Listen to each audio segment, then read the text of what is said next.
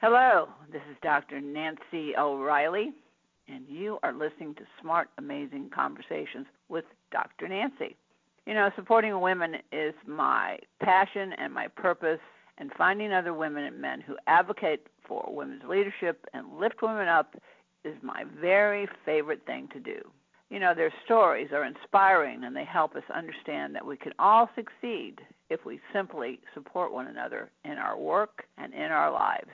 These amazing conversations gave me the stories and wisdom for my earlier book, Leading Women.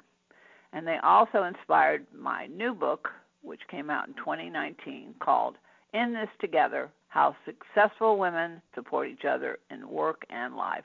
So, anyway, we're going to continue today by talking with a very, very exciting person, a lovely person. And I'm so pleased to welcome Sarah, the Duchess of York.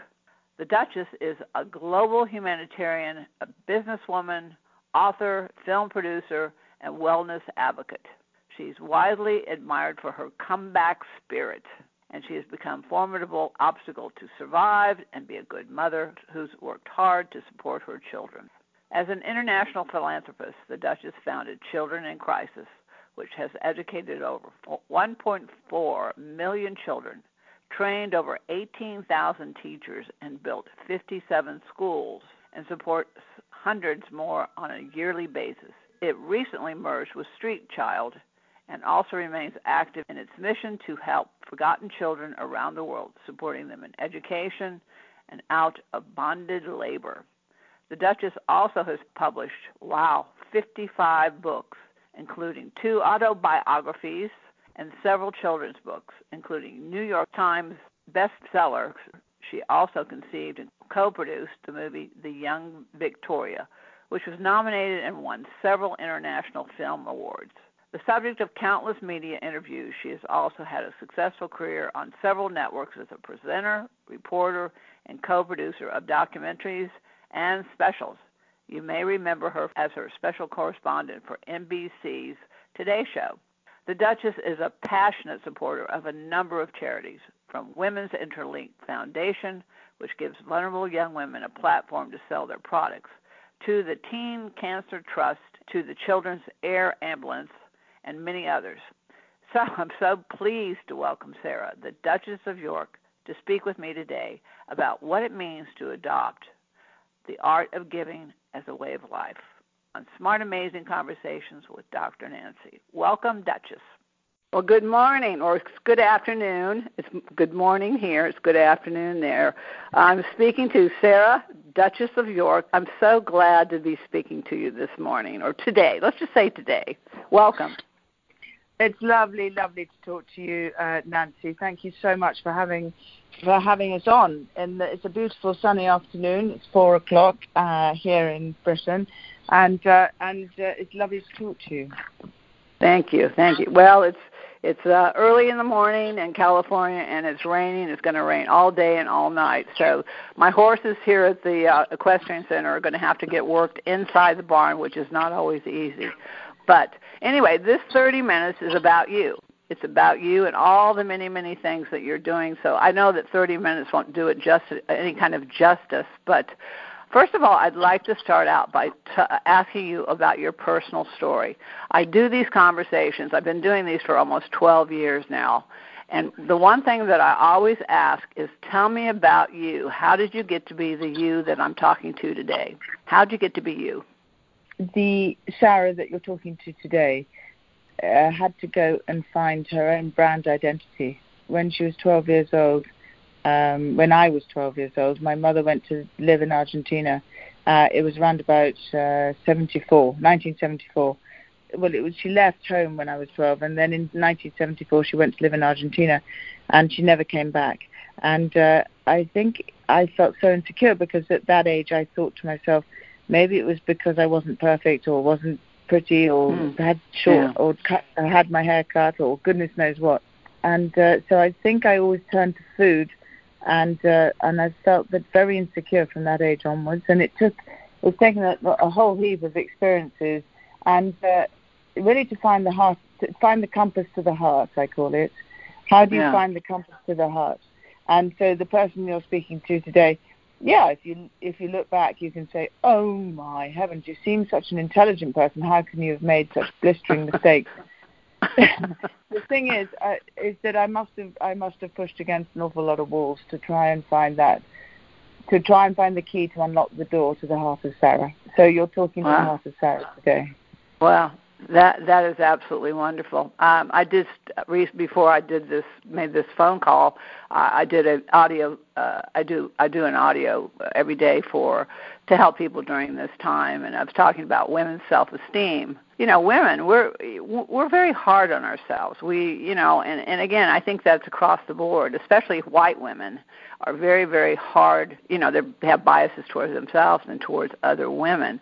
And, that's basically why I founded this foundation, Women Connect for Good. It's very, very precise. It has one mission and one mission only, which is to support the efforts, the dreams, and the mission of other women. So this is the woman that you're talking to today, is a woman supporting you that wants to help you in any way she can to do what you're doing in the world. And, we talked earlier, and I definitely think this is the reason that you and I are connected, is that we want to change the world for good. But I'm going to let you talk, of course, but the most important thing is, first of all, I can't support other women until I support myself. I have to figure out who I am, what I'm all about, and that I'm unique, and there's nobody else in the whole world but me. So you've done that. You've taken that journey. You've been down that path. I read your book. I mean, you're a brave, courageous woman. There's no doubt about it. So tell me about some of the things that really helped you to become who you are today. I think it's in the DNA of my family. I'm a Celtic woman. I have Scottish and Irish and Northern Irish and just a whole heap of the redhead Boadicea strength. And it is just total and utter belief in light, in faith, in there is a God.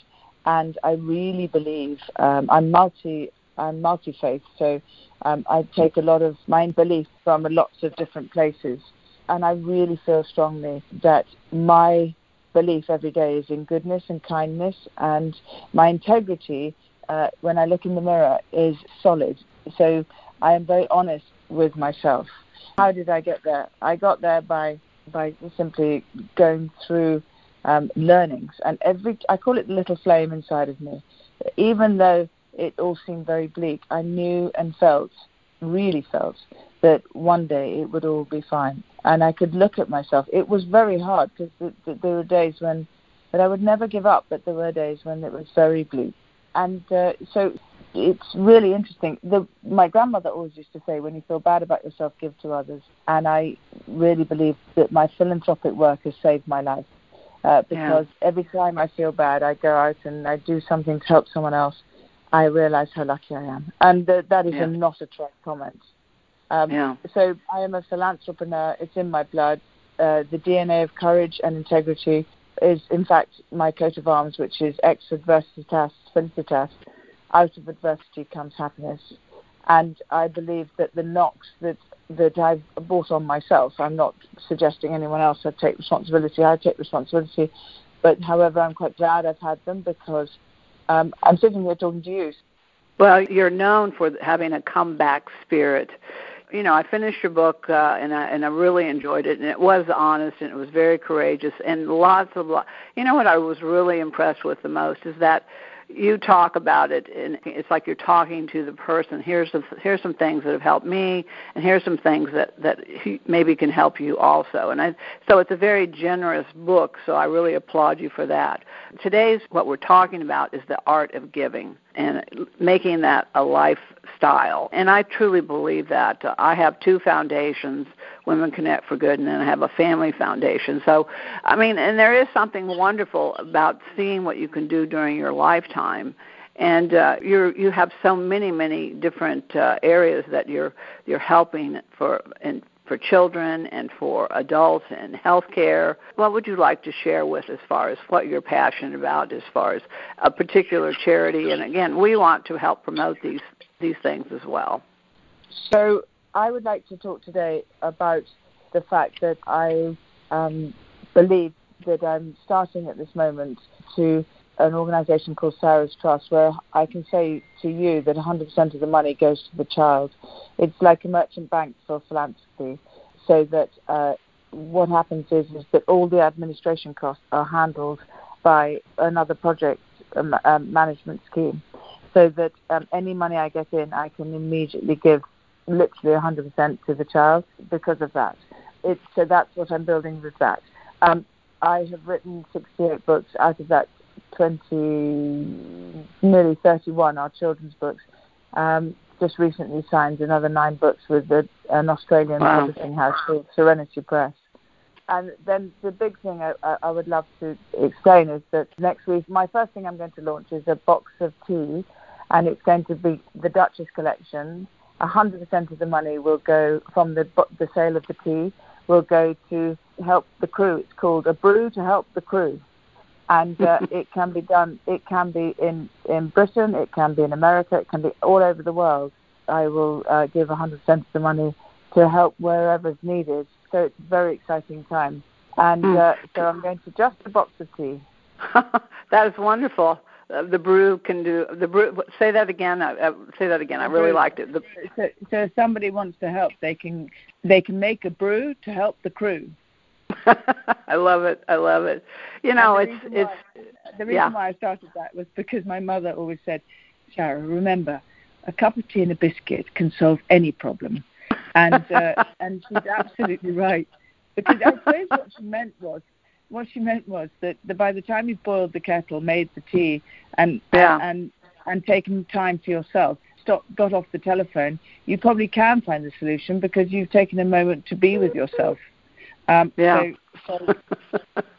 Well, I love that because, you know, you talk about it also in the book a little bit. I call it stinking thinking, by the way. I'm a psychologist, by the way. Stinking thinking is, and I've talked to people. I use a cognitive behavioral approach that again, the things that we say to ourselves, and especially women, I'm fat, I'm not smart, she's prettier than I am. That's what I call stinking thinking. So that cup of tea, what you're talking about, is a perfect solution to stinking thinking. So I love that. I love that. You know what, Nancy? You know what's interesting is I knew that just in talking to you the other day that we would be firm friends because we just have the same outlook. Whether you must be Celtic too, we're all Irish, or I don't know what. I am, by the way. Yeah, exactly. I thought you might be, but it's just interesting because my grandmother always used to say. She said she died at 101, and that she insisted her body should lie on the billiard table because it was practical and she didn't know where else to put it for a bit until everyone had decided what to do with her. Anyway, great Aunt Patsy, she used to say, now, darling, remember you get your sense of humour from your Scottish ancestors, and we insist that at 11 o'clock everyone should have a glass of fizz. And I said, Aunt Patsy, you're crazy. And she said, no, little glass of fizz, never hurt anyone. Yeah, as far as people that really, you know, I can truly say the women in my life, and you know, again, my passion is women's leadership, and of course you fit immediately into that category as far as the way you think, you see, and that you're not afraid to use your voice and all your resources to make a difference. But my grandmothers, both my grandmothers and my mother, were all three women, very strong-minded, very they spoke their minds, and yet they were very humble and they were very contrite, but they were very caring. And I come from a long line of women who really do want to make a difference in the world, and that's who you are. And that's why the introduction from Fifth Element, which is an organization that I'm so excited to be a part of, to, you know, all we want to do is change the world for good. That's all we want to do. And isn't it amazing when we get in the room with those people that really, it's not self-centered, it's not selfish, but it's really directing whatever resources that they have to really make a difference and change the world for good. And that's what you're doing. I mean, that's what you've been doing for as long as you've been, like you said, you started very, very early doing all this. You know, there's many people that want to help, but they don't know how. So how can we reach those people, and how can we say to them, you know, giving, the art of giving is a lifestyle. And some people just don't really understand that they're probably giving and doing things in their life that they really are making a difference. How do we help those people to understand the art of giving? I believe anyone listening, if they'd like to know the art of giving, is that they it's what I do. I always never lecture. I never preach. I lead. I lead by example. So the art of giving is to think. If I was in a refugee camp in the form, I started a refugee camp in actually the former Yugoslavian war. If I was in that refugee camp, it was called Tasovčići, and I would think, what would I want? Well, firstly, I would want personal hygiene. If I was a woman, I would want personal hygiene. I would also want dentistry to make sure that my teeth don't fall out. I would want my teenage daughters to have Docksiders and blue jeans. I would want my husband to be able to feel as though he was doing something and not worthless. And I would want seeds for the garden so I could plant fruit and vegetables and grow my own food. So I went about trying to find how I would get all those products, and in the end we achieved it. And when the war finished, no one wanted to leave because they'd grown in themselves as well. And the men, I went to the farms of the north of England and got all the old machinery, which was just left abandoned, melted it down and made candle-making machines because, of course, no electricity. And it was just the sheer weight and strength of a man to use these machines to make the candles that burnt for 36 hours. Those candles burnt for 36 hours, and what does that give?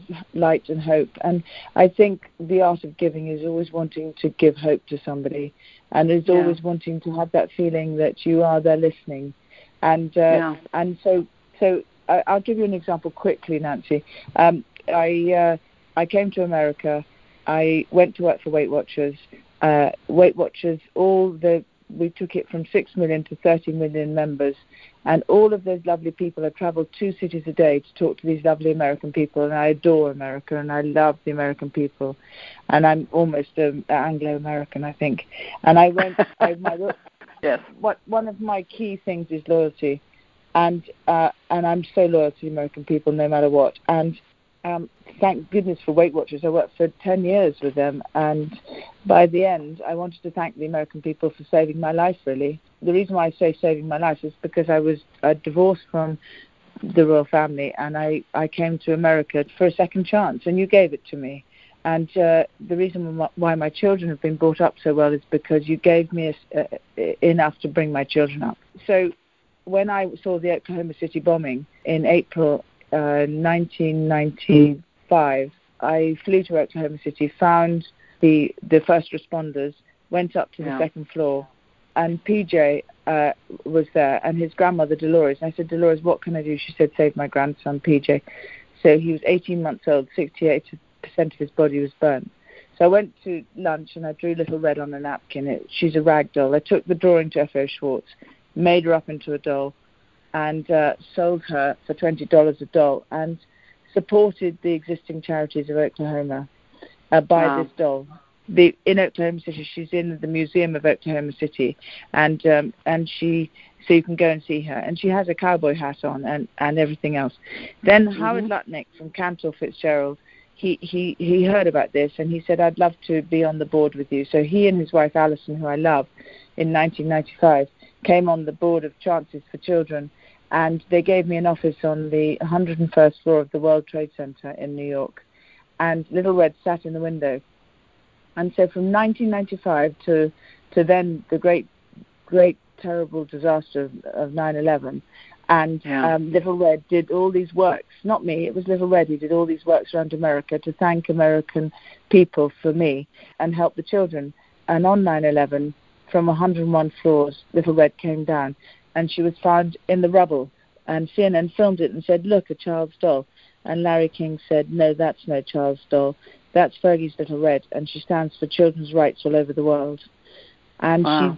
that Little Red is in Ground Zero Museum, and the plaque underneath says, the only object that survived the North Tower of 9/11, not a passport, not a key, just Little Red, the rag doll that stands for good. And wow. she was on the front page of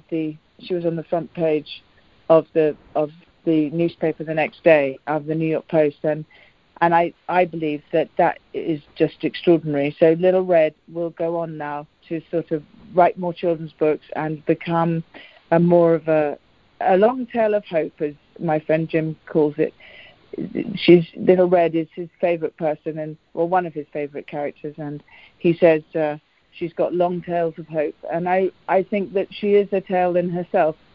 It's a lovely story.